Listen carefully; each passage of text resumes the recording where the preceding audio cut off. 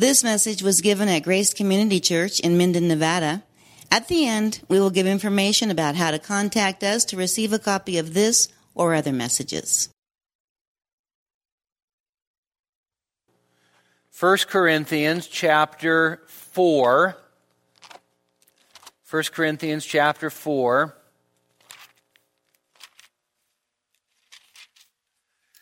And before I read the text, which will be 8 through 13, I want to read to you some quotes from one of the most famous preachers in the United States, and then I want to read the text, all right? These are all direct quotations. I won't tell you who it is, you'll probably guess. God wants us to prosper financially, to have plenty of money, and to fulfill the destiny He has laid out for us. When you focus on being a blessing, God makes sure that you will always be blessed in abundance. So do all you can to make your dreams come true. If God's will, it's God's will for you to live in prosperity instead of poverty. It's God's will for you to pay your bills and not be in debt. I could go on, by the way, and you could hear worse things. Now, I want you to hear the Apostle Paul. Okay? This is better, by the way, just in case you didn't know. Paul says in 1 Corinthians chapter 4, verse 8, "You are already filled. You have already become rich. You've become kings without us. And I would indeed that you had become kings so that we might also reign with you. For I think God has exhibited us apostles last of all as men condemned to death, because we have become a spectacle to the world, both to angels and to men. We are fools for Christ's sake, but you are prudent in Christ. We are weak, but you are strong. You are distinguished, but we are without honor. To this present hour we are both hungry and thirsty, and poorly clothed and roughly treated, and are homeless, and we toil, working with our own hands. When we are reviled, we bless. When we are persecuted, we endure. When we are slandered, we try to conciliate. We've become as the scum of the world, the dregs of all things, even until now." Verse 14, "I do not write these things to shame you, but to admonish you as my beloved children." Well, you can probably see that there's quite a bit of contrast between the quotes of the popular preacher and the Apostle Paul. And in fact, as we come to this paragraph is filled not only with really biting ironies, but it's also filled with sarcasm. And if you can't see the sarcasm in this, it's because you're probably too much of an anti-sarcasm prude, because it is all the way through the paragraph. The paragraph actually is designed to sting the Corinthians. It is designed to... Now, Paul says in verse 14, "I don't write these things to shame you," but you have to understand that that's sort of maybe an overstatement, because he does write these things to bring them conviction and a level of sort of a reality check.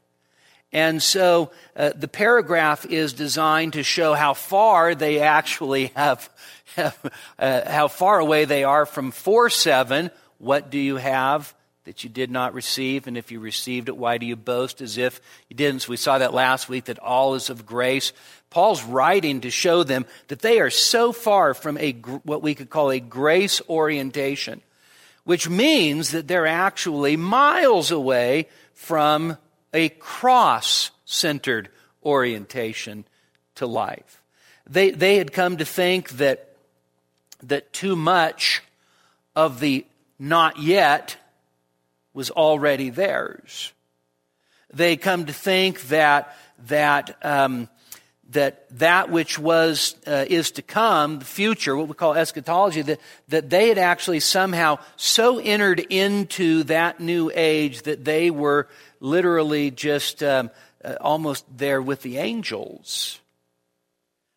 And so as Paul is dealing with them, you might remember last week we noted that Paul was sort of subtly dealing with them, sort of using himself and Apollos as an example and sort of subtly making his point.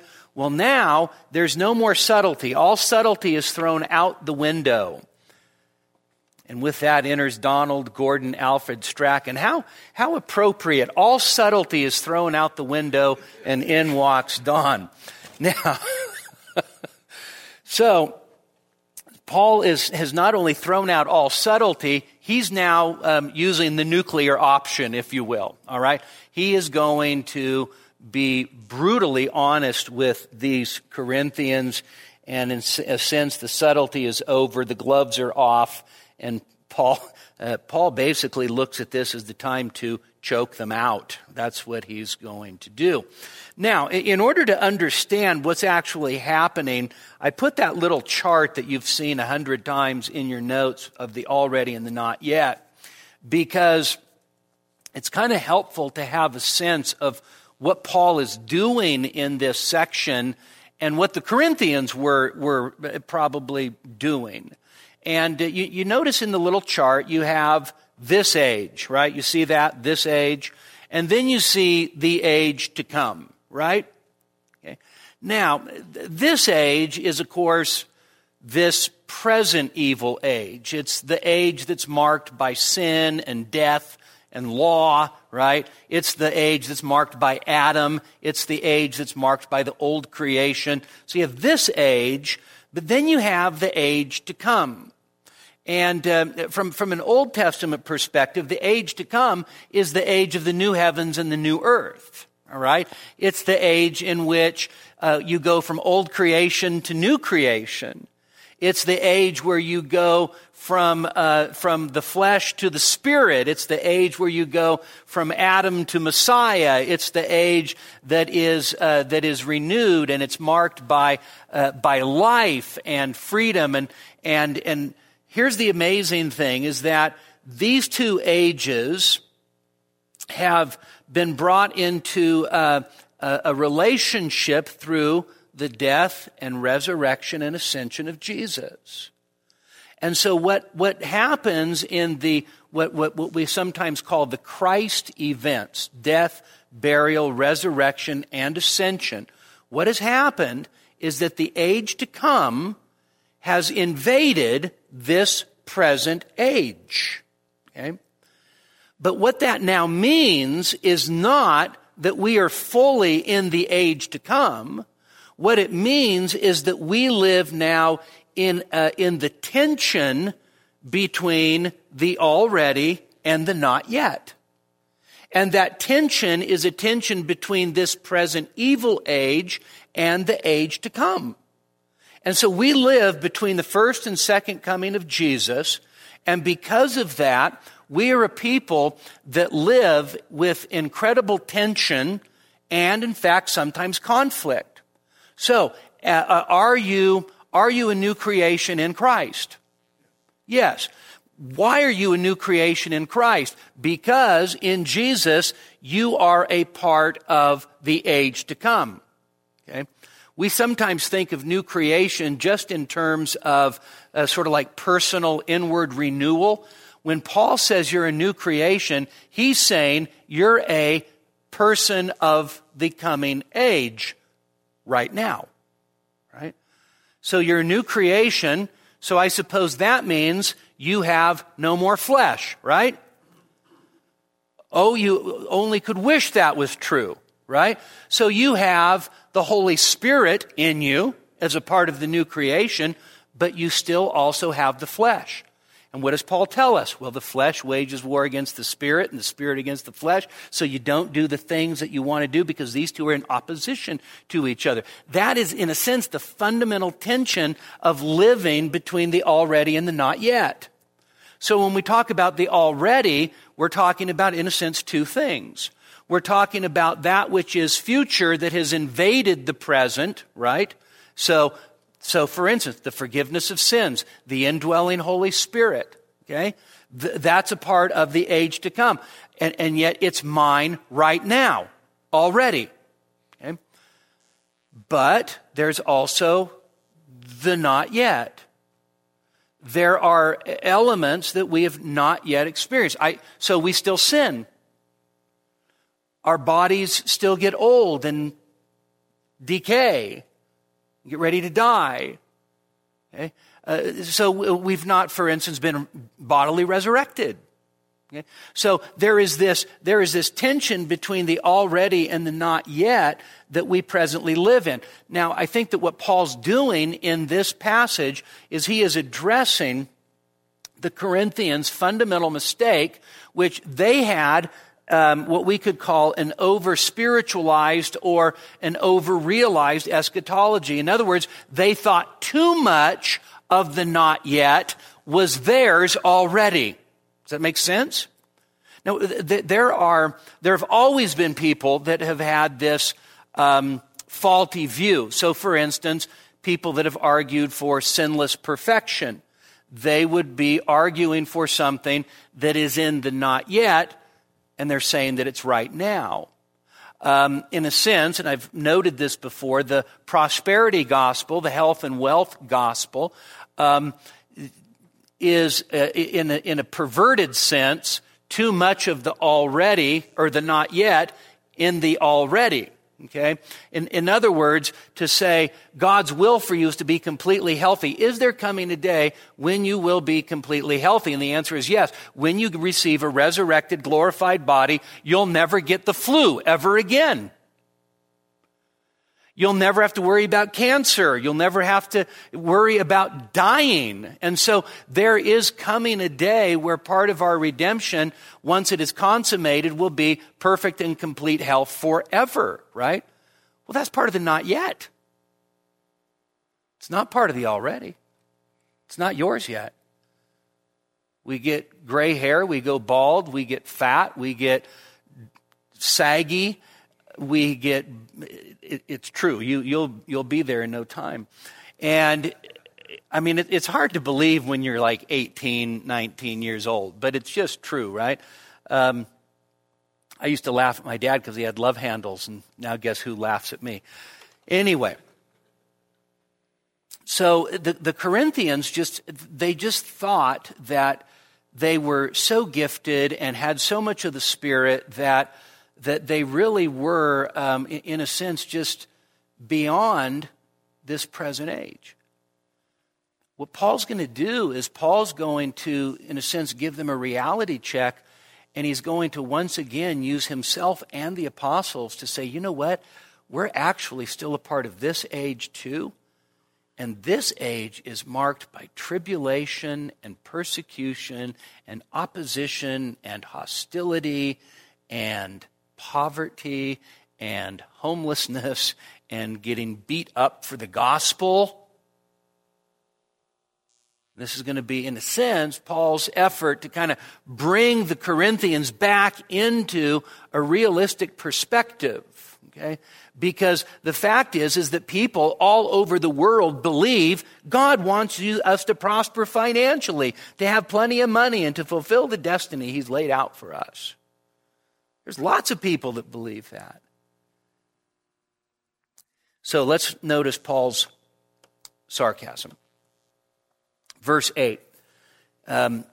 Paul says, you are already filled. Now, you actually can't miss the emphasis with the word already, right? You are filled right now. Right? Now, Paul, of course, is being sarcastic. He's speaking in terms of irony because the Corinthians were fully convinced that they were in the not yet. They were fully convinced that they had everything that they needed. Gordon Fee says, theirs is one of already with little room for the not yet. And so Paul says, you're already filled. The idea that literally the word means to have become full, to eat to the full, to be glutted. That's what the literal meaning of the word is. But the word's often used metaphorically for to have all that you want, to be totally satisfied. And so Paul says, in a sense, to the Corinthians, you think, now this is how it should go, right? You think that you are already there. You think you've already arrived. You think you're already completely satisfied. Notice the second. You have already become rich. And of course, Paul's not speaking here in terms of worldly or material wealth. But by the way, there probably were like health and wealth people in the early centuries, and the Corinthians have tinges of that.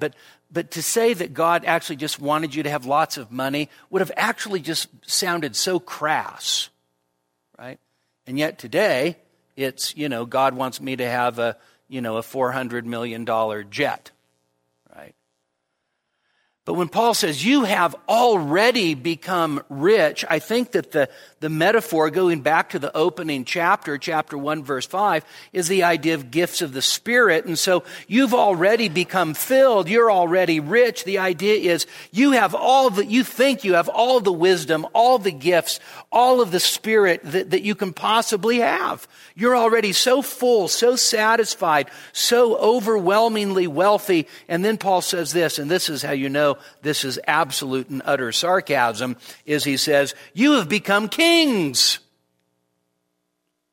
without us. The phrase become kings probably is better translated as you have begun to rule, you've begun to reign.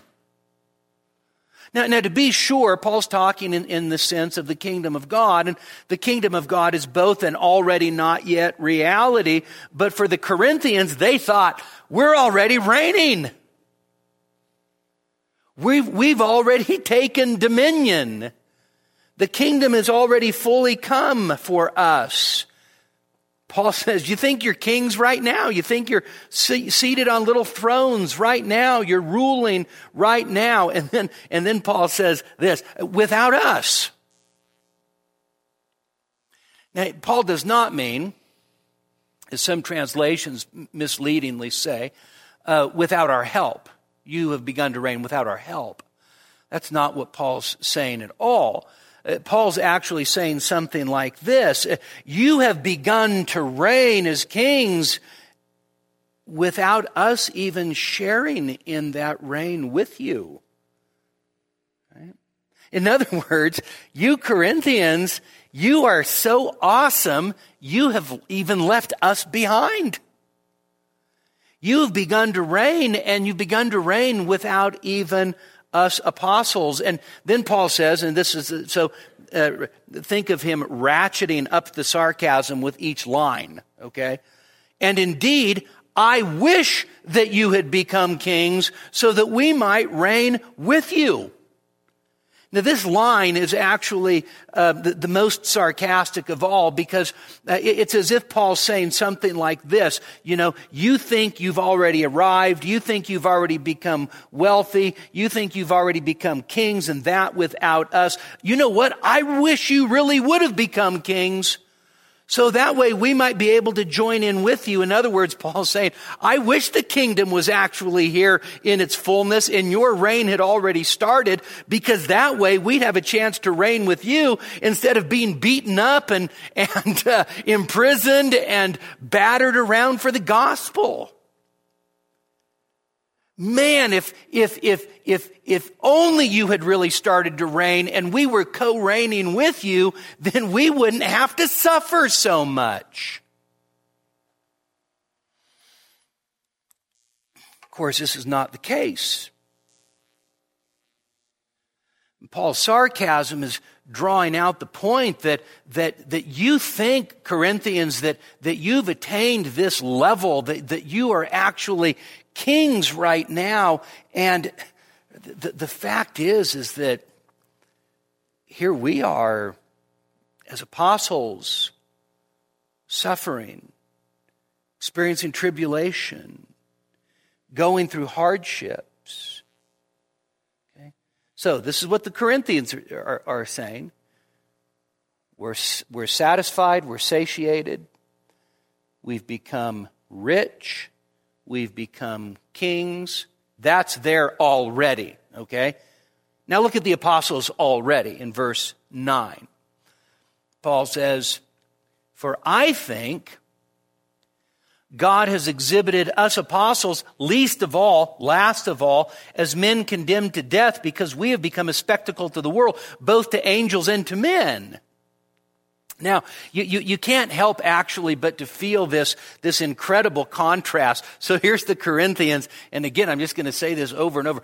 You've become satisfied. You have become absolutely full. You've become rich. You've become kings. Now, what about us apostles?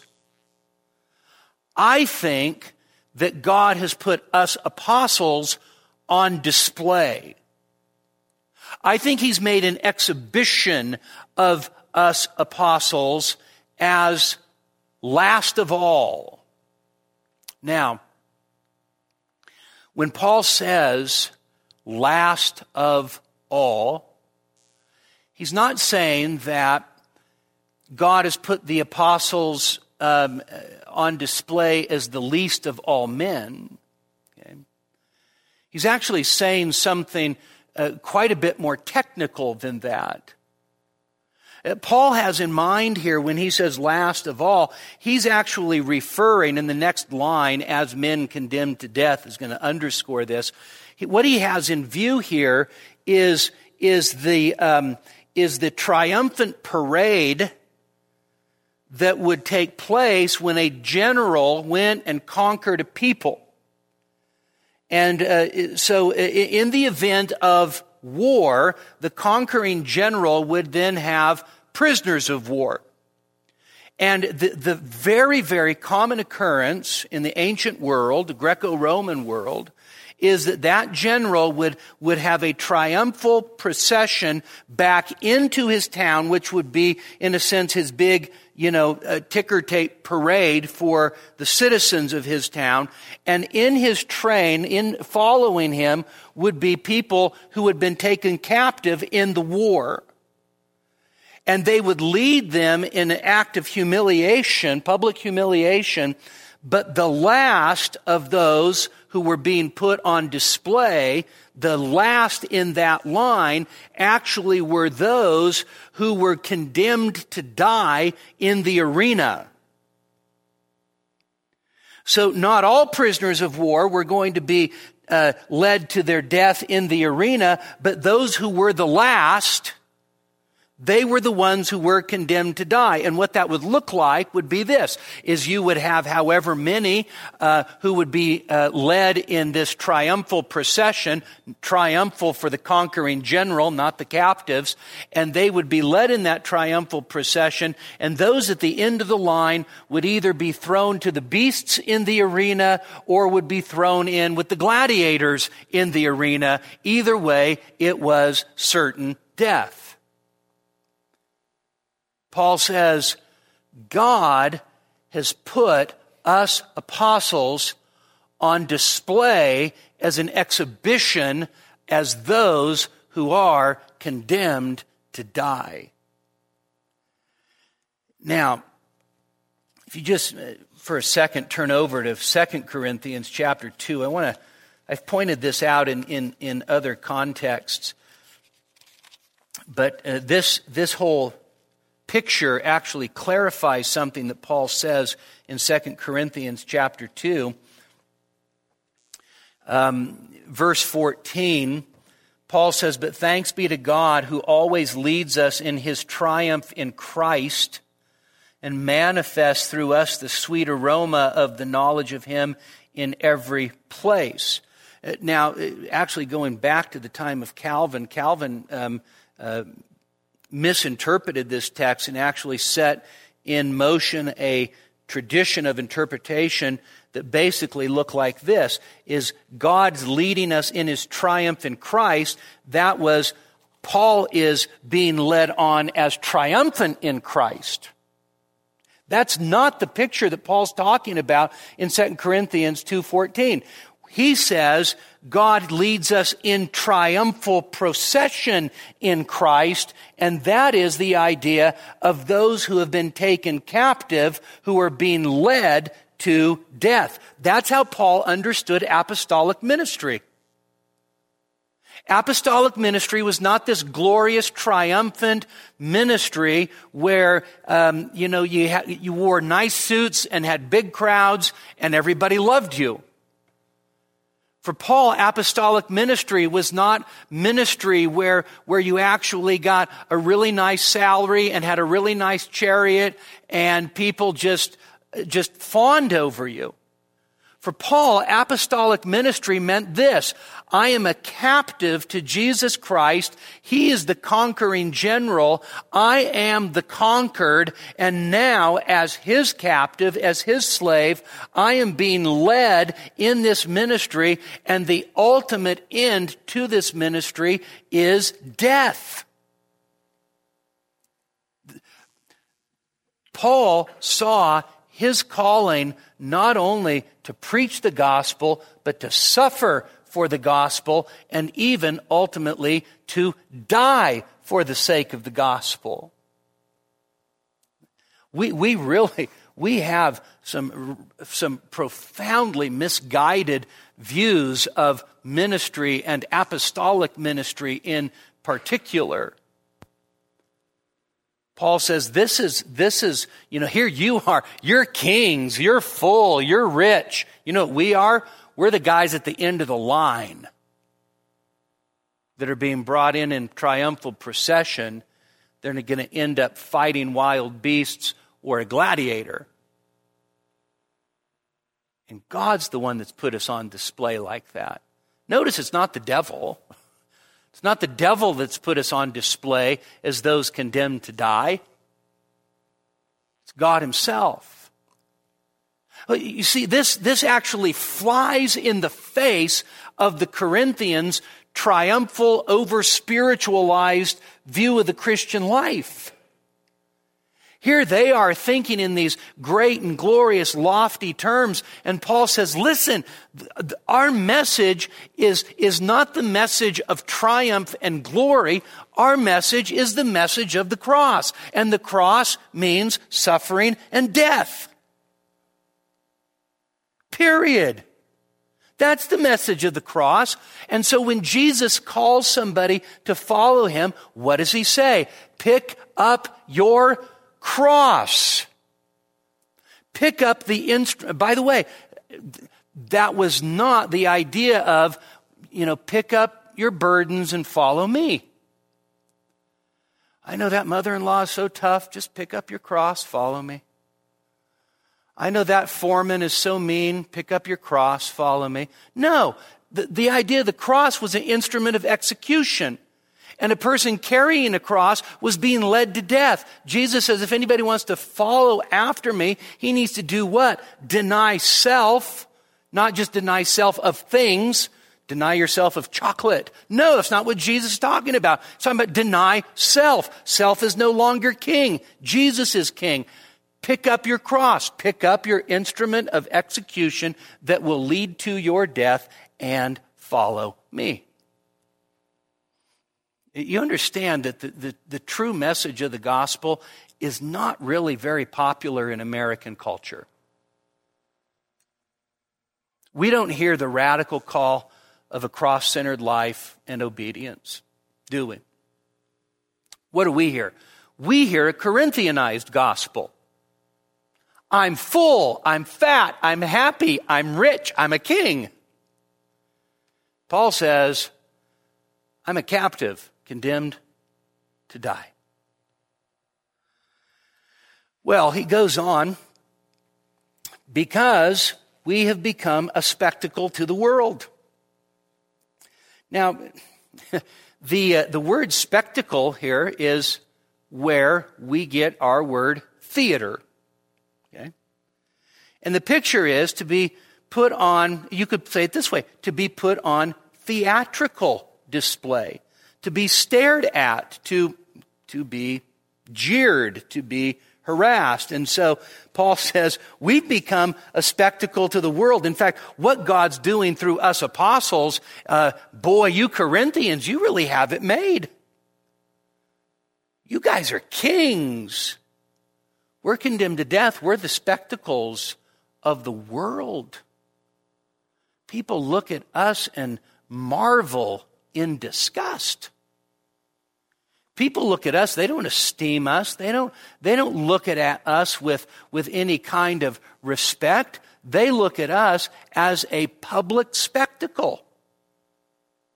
And this is all a part of God's doing. And notice, both to angels and to men.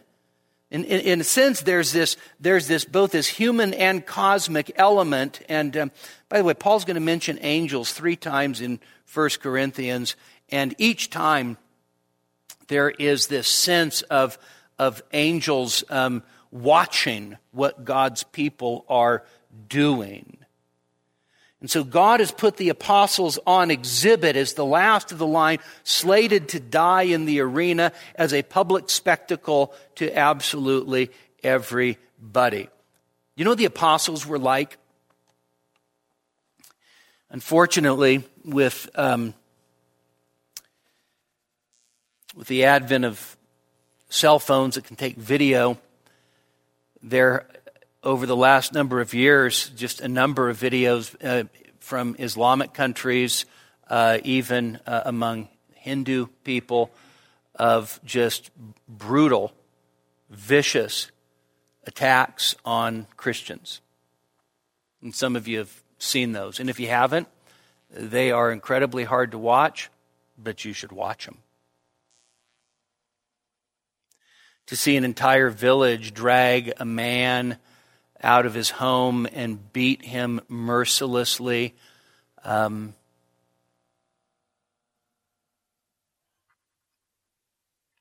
says, when the world looks at us, it doesn't look at us and say, what educated, sophisticated, refined, spiritual men. The world looks at us and says, what a disgusting public spectacle, worthy of death.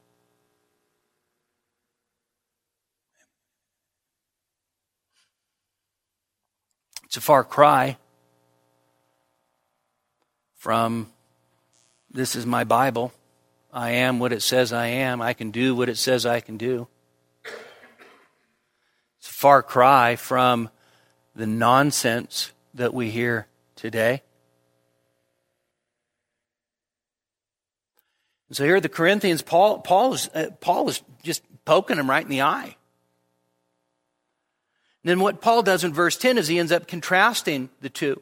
So he's talked about the Corinthians already and the apostles already. So this is what you think your reality is. Here's what I know our reality is. Now let's contrast the two. And what Paul's going to do is he's going to contrast folly and wisdom, weakness and power, glory and honor. Has he ever done that before? Has he made those contrasts before? The answer is yes. Back in chapter 1, those are the exact contrasts that he has made. And in fact, the foolishness of God, right, is real wisdom. And the weakness of God is real power. Remember, Paul's perspective is that really God has turned the world upside down. So what looks like weakness, i.e. crucifixion, is really power. And what looks like folly is real wisdom, but the corollary is true too. What the world perceives as wisdom is actually foolishness with God, and what the world perceives as power is absolute weakness before God. All right? And so in a sense, the gospel turns this world order upside down on its head. And then notice how Paul is now going to deal with the Corinthians. We are fools for Christ's sake, but you're wise, you're prudent in Christ. Did Paul actually think that he was a fool in the biblical sense? Not at all. Was he a fool from the world's perspective? You better believe it. And by the way, if you are a real Christian, the world will look at you as a fool. Okay? You believe an old book, and you follow a Jewish Messiah that you say was crucified for your sins and raised from the dead. You're an idiot. Right? That's what the world says. Right? Right? That's what the world says. The world says, you are the biggest moron on the planet. If you want to believe in the ethics of Jesus, that's fine. Turn the other cheek. Good. Love your neighbor. Great. But to actually think that this book is authoritative over your life and that Jesus died for your sins and was raised from the dead and is coming back again, you are to be pitied. You should be in a home. You should be in a facility. You should have people taking care of you because you're obviously insane. Paul says, we're fools for Christ's sake. And in fact, we're gladly fools for Christ's sake.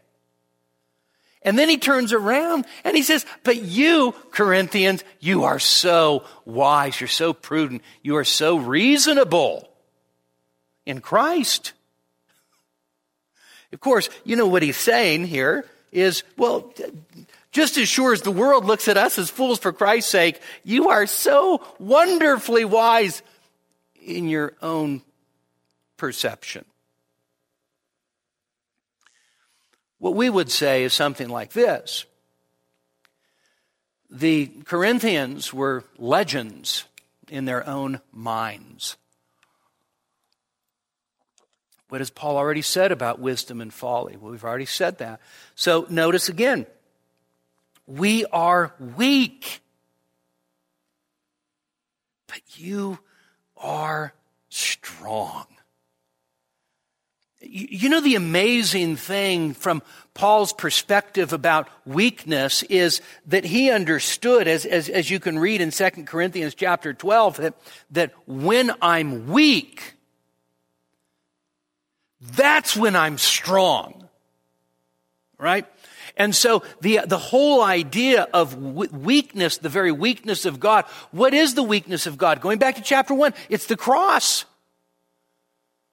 It is this message crucified in weakness. You have to understand there is nothing, Paul is so clear about this, there is nothing that is amazingly impressive about the gospel message.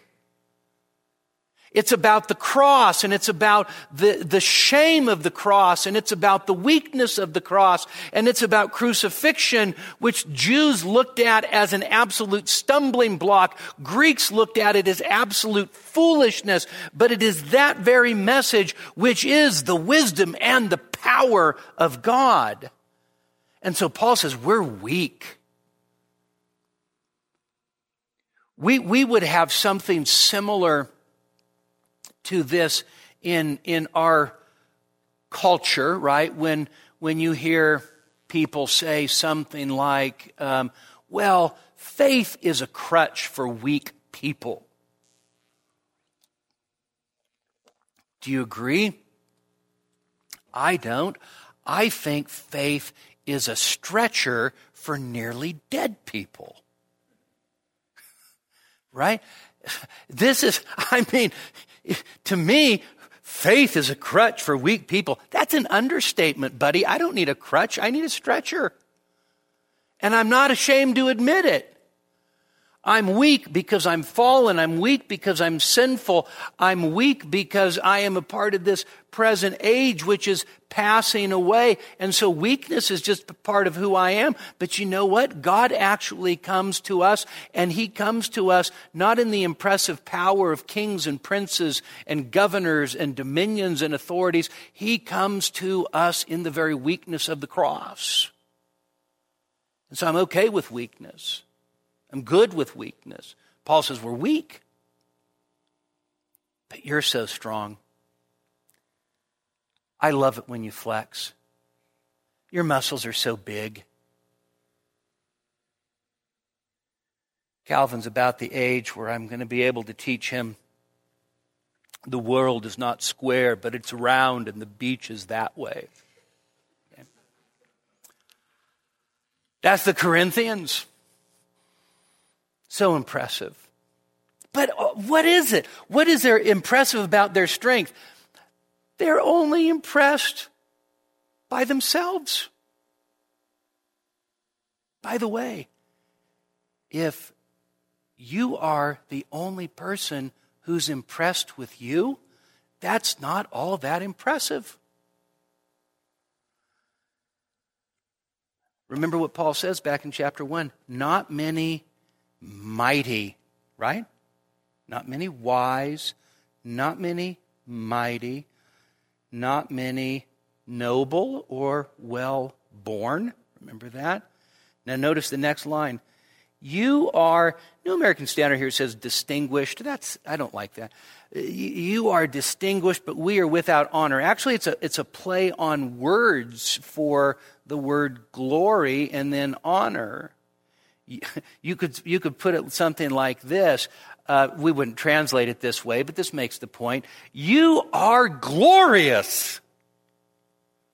You are esteemed. You are respected. You are honored. Of course, in your own eyes. We are without honor. You are just all about the glory, and we're just dishonored. We have no respect. So what's Paul doing is Paul's driving home what he's already expounded on back in chapter 1, that God has chosen the weak things of the world to confound the strong. God has chosen the foolish things of the world to confound the wise. God has chosen the things of the world which are not, so that he can baffle the things that are. In other words, God's way of doing things is he's chosen the nothings and the nobodies to confound the somethings and the somebodies. And the problem here is that the Corinthians were really hung up on wanting to be the somethings and the somebodies. And Paul says, listen, the minute that you bow your knee at the foot of the cross, that is gone. You're now the nothings and the nobodies. And you ought to revel in that. Because to be something and somebody, to be a something and a somebody in the world's eyes is nothing. This age is passing away. Who cares what the world thinks? Who cares what the world thinks is impressive? Who cares what the world magnifies, honors, and respects? They're blinded by the God of this age. What do they know?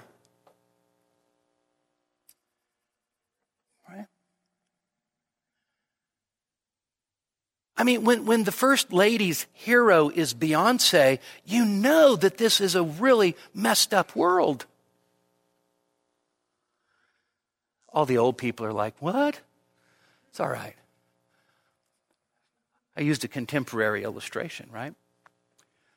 And so Paul says, weak, dishonored, but you Corinthians, wow. But you're forgetting. Not many mighty, not many wise, not many noble, well-born. God's chosen the weak things of the world. You've forgotten all about that. That's why Paul's okay with being weak and dishonored. God delights to pick people like that, use people like that. Aren't you glad? Verses 11 to 13. Here, Paul, in a sense, sort of brings his argument into the ethical realm. He says, to this present hour. So, by the way, there's a not so subtle play off of the alreadys in verse 9. You're already satiated. You're already rich. You're already kings. Well, we're to this very present hour right now. Here's what we are. You ready? Hungry and thirsty.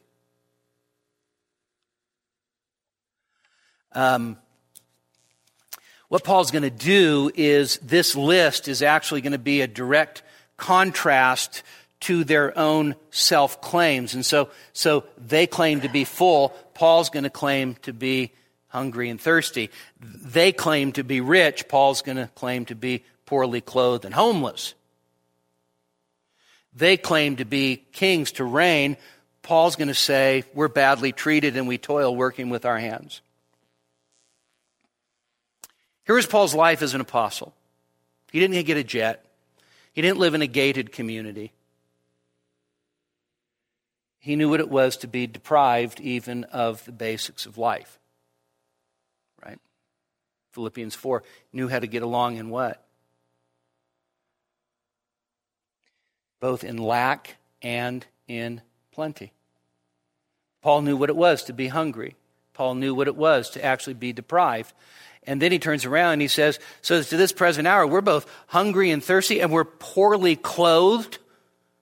The ragged clothing, destitute. So we're deprived, we're destitute, we're roughly treated. That is the idea that we're beaten, we're brutally treated, we're knocked around for the sake of the gospel. You know, we really are incredible sissies, aren't we? I mean, we are sissies. You know, we go and file suit with the whatever, the ACJL or whatever, when somebody says, hey, you can't put that Bible verse calendar on your desk. Wait, the persecution. Paul says we get knocked around and beat up because of the gospel.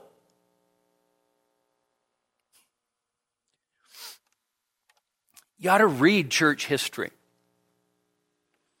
Read John Wesley and George Whitefield and Howell Harris. John Wesley gets up to preach, and it was all open air preaching, and he has a little scaffold that he stands on to preach, and by the way, he wouldn't have ever done open air preaching if it weren't for George Whitefield's influence. And there he is preaching in the open air to the crowds, and Wesley will say, today while I was preaching, somebody stood up opposite of me, or climbed up a tree opposite of me and started blowing a trumpet while I was trying to preach. And then somebody threw an egg, and then a rock, and then a dead cat. I've never had a dead cat thrown at me while I was preaching. Okay. Every once in a while, some of the inmates get a little rude with us, but that's about it. I've never been. Hal Harris is preaching in the open air, and while he was preaching, somebody threw a brick and hit him in the head, knocked him unconscious, and he suffered brain damage for the rest of his ministry.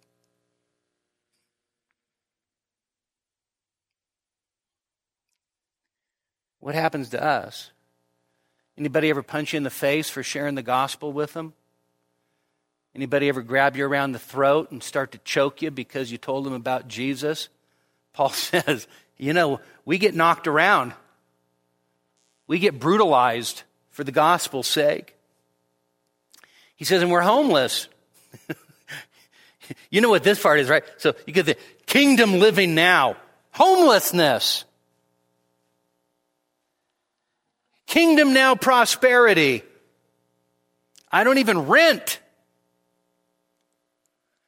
And then he says we toil, working with our own hands, working hard, living by the very sweat of his brow, which, by the way, there's a couple of things there that Paul's probably alluding to. One is, guess what? If you toil working with your hands, you still live in a fallen world.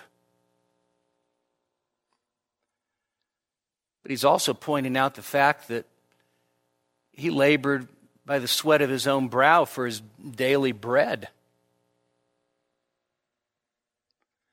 Sure, people would send him money and try to help him, and he looked forward to his companions coming so that he could be freed up to spend more time in the work of the gospel. But when Paul says we toil, we labor to exhaustion, working with our own hands, you know what Paul's saying is, you might have begun to reign, but not us. Kings don't work like this. Then he says, when we are reviled, we bless.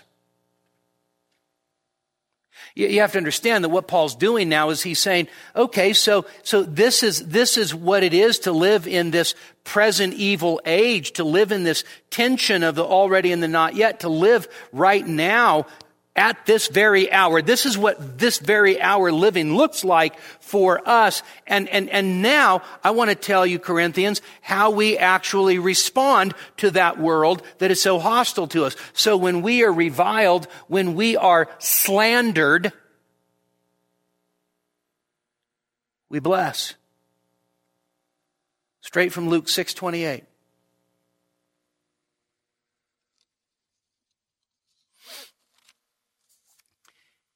We're not very good at this part, are we?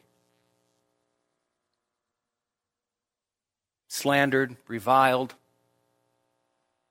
What do we normally do?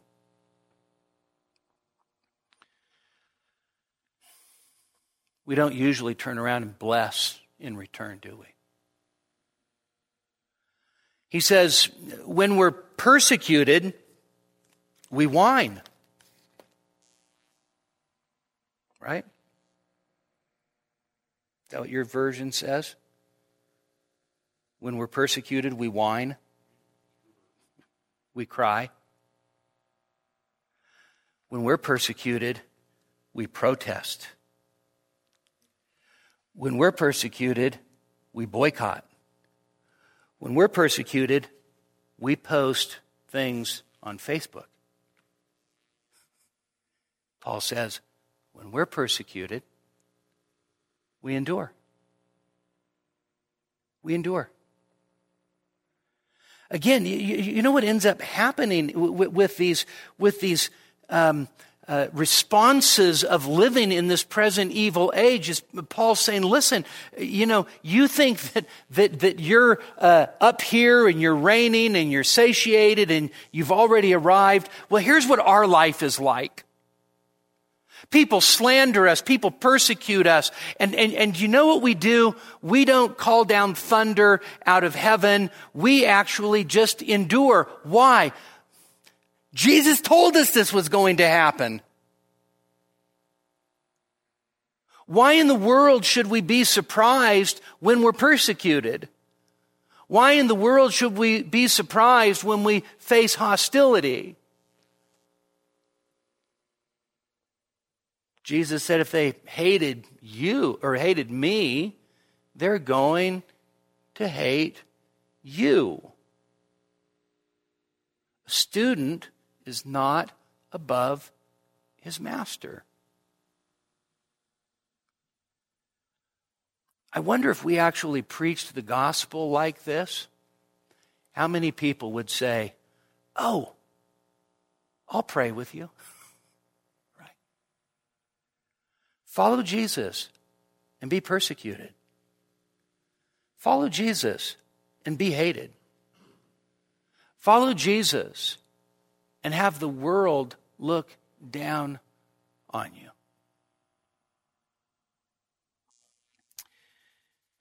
When we're persecuted, we endure. Now, that's not specifically in any of Jesus' teaching, but it certainly was his own example, wasn't it?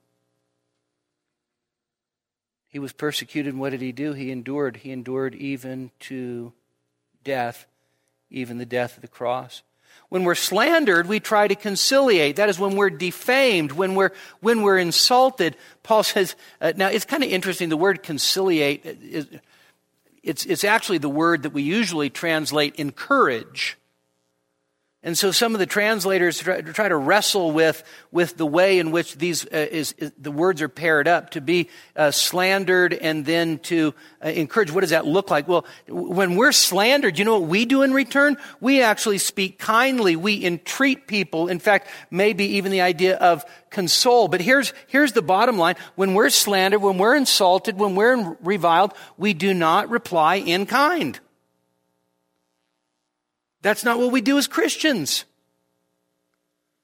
So the ethics of the cross is actually a radical antithesis. And where do we see this played out? Paul in Romans 12, Romans 12, 17 to 21, where he tells us what? Never ever return evil for evil. You return good for evil. And if you find that your enemy is hungry, you feed him. And in fact, you're to be at peace with all men, insofar as it depends on you whenever possible. Don't take your own vengeance. Leave that to God. Do good when people mistreat you. This is so absolutely contrary to our own nature, isn't it? And yet this is what Jesus calls us to. And you know what we've done is we're actually more like the Corinthians than we want to admit. We've domesticated the gospel. We've westernized the gospel. We've Americanized the gospel, and we've turned it into this neat thing that fits comfortably in our lives. And there's nothing comfortable about the gospel. There's nothing comfortable about Christianity. There's nothing that actually syncs really well with my heart. It actually requires radical surgery again and again and again, because my reaction is, if I'm insulted, I can insult right back and do better.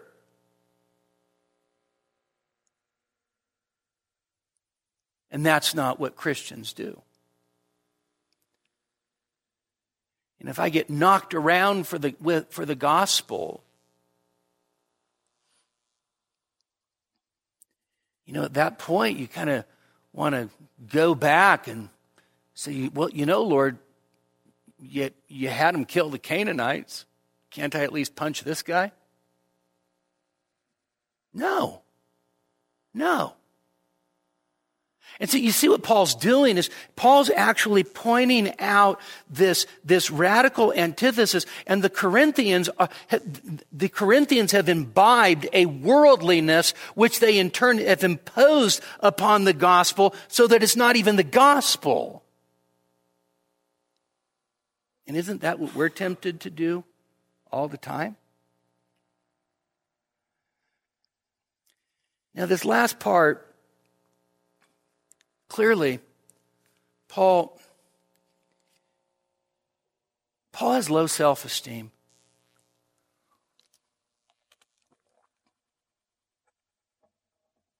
You guys are either really sleepy or think that I'm serious. If you think that I'm serious, then you haven't been around for more than 3 minutes.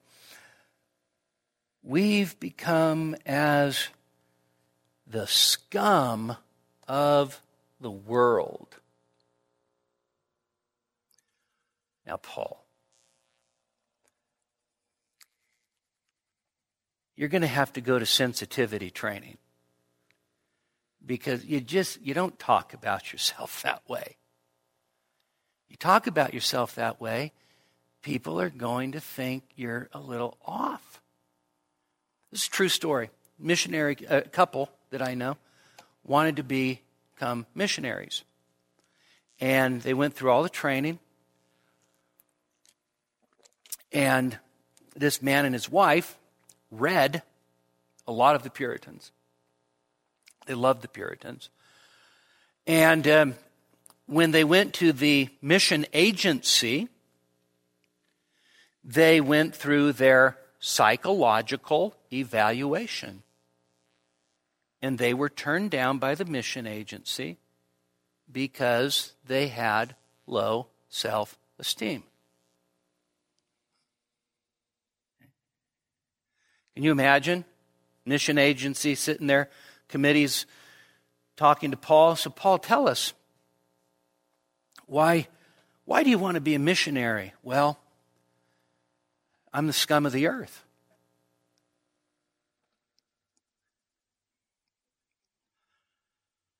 Paul, what do you mean by that? I'm the dregs of all things. So you have to understand, again, the idea, we've become the scum of the world. The way that the world looks at us is, here it is, we are refuse. You know, that's a nice word for. We're scum, we're rubbish, we're the dirt that's removed as a result of something being cleaned. One commentator says these terms refer to the very worst possible degradation, filth that is gotten rid of through the gutter or the sink. Have you ever had to take the drain off of your shower and because the shower's backing up, you know what I'm talking about, and so you take a wire hanger and make a little hook on the end and stick it down there to see and you start to pull up, and you know what's coming up? Okay, so I gag easily. This is a surefire way to make me gag. I'll pull up that big blob of Ariel's hair, and it's not mine. I know that. And the thing is that it's not just hair. It's like nasty, disgusting, scummy hair. Okay, right? That's why Ray does it, right? And Ray doesn't have any hair. So that's not fair. Okay? So Paul says, we're the stuff that gets cleaned out of the grease trap. You ever work in a restaurant? Clean the grease trap? Yum, right? Yeah, let's reuse that. Paul says this is what we are. We are the stuff that gets stuck in the drain. We're the stuff that is pulled out. We're the stuff that's scraped off. We're the very dregs. So, by the way, if scum is bad, dregs is just worse, because scum is scum, but dregs that's the lowest scum. So you've got scum, and then you've got scum. And so Paul says, right, even until now, this is what we are. It's kind of interesting how he puts those bookends, even until now, at the beginning. And so this is our present reality. We're the dregs. My goodness. So if you're the Corinthians, what's Paul's goal in all of this? Paul's goal is to get you to stop thinking, we're so full, we're so rich, we're so awesome, we reign. Paul wants them to stop that, and he's trying to show them, listen, this is what it is to live a cross-centered life in this present age. Now, let me just tell you, the Corinthians will not get it, but they should have.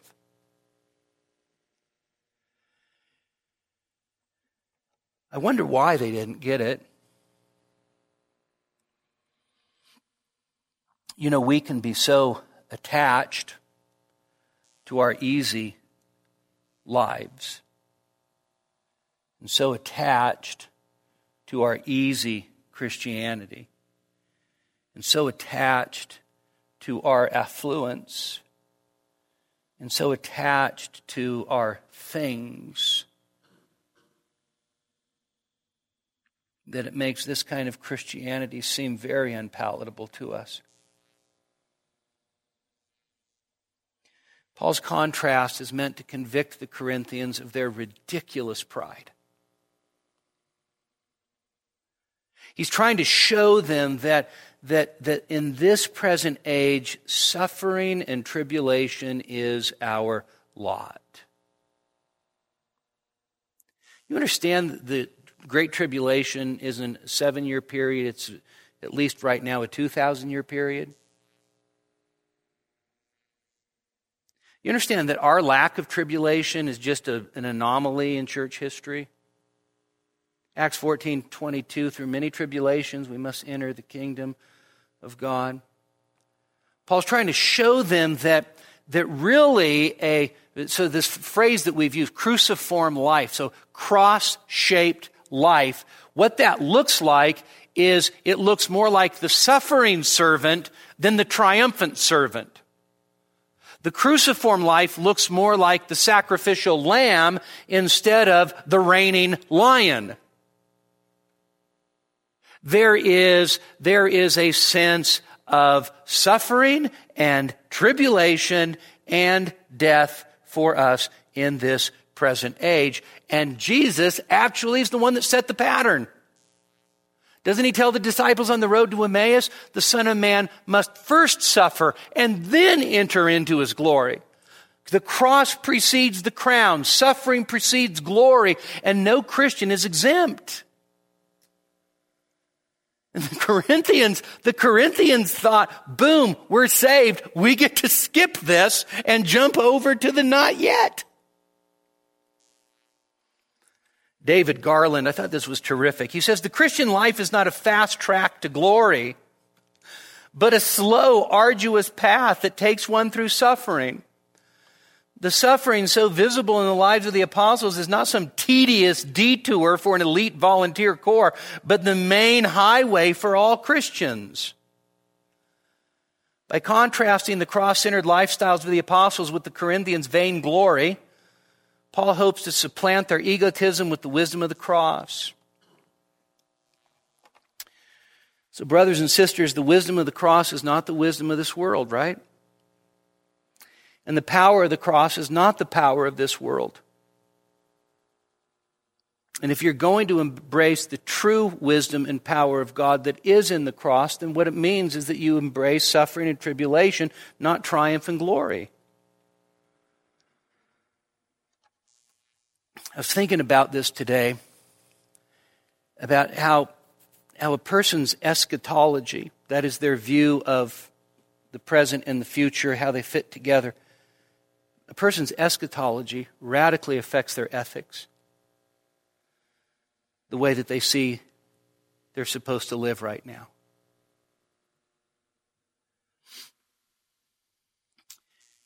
And for Paul, the idea of the not yet, that's what you look forward to. Your best life isn't now. It's later. It's heaven. It's a new heaven and a new earth. It's glory, but that's the future. If you have this triumphalism that thinks all of the glory is now, then you're going to be filled with pride and ego and superiority. But a cross-shaped life, a cruciform life, is a life of humility and one that's oriented towards other people. It's a life that fully embraces that whatever suffering God has for us in this present life is a part of this present life. And if Jesus endured, then we should too. If the Son of God yielded himself to the suffering and tribulation of this fallen world, who are we to think that we should escape? And so to embrace Christ and his cross is to say, not, I want to be first in line, but I'm content with being at the end of the line. even if it means being brought into the arena as God's spectacle. There's an old Puritan by the name of Christopher Love. Christopher Love was interesting Puritan for sure. He was arrested during the reign of Oliver Cromwell. And he was arrested because he was in, I think, the wrong place at the wrong time. There was a movement within England to want to put the king back on the throne. Okay? Cromwell had actually executed the king, but his son was in Scotland, and there was a movement of wanting to bring him back. They were royalists, and Christopher Love was accused of being a royalist, and he was imprisoned. And the story of his wife trying to get him released is a heartbreaking story. But he writes in one of his letters to his wife, "Here I am, a spectacle unto God. He has deemed it so." May we all be content with whatever spectacle God has ordained we be. Let's pray. Father, we know that this is not fun stuff or popular stuff, but it's true stuff. And we pray that our own hearts and minds would be shaped and sanctified by the truth of your word. And Father, we pray that even tomorrow, as we're with family members and around the table, and we pray, Father, that we wouldn't mind at all being weak and being a fool for Christ's sake, even being dishonored. Father, we pray that we would embrace this part of our calling, and we would embrace it with much more enthusiasm than we presently have. Father, may we see that it really is an honor to suffer for the sake of his name. And we pray this in the name of the one who suffered more than any of us, Jesus Christ, your Son. Amen. We hope you've enjoyed this message from Grace Community Church in Minden, Nevada. To receive a copy of this or other messages, call us at area code 775-782-6516 or visit our website, gracenevada.com.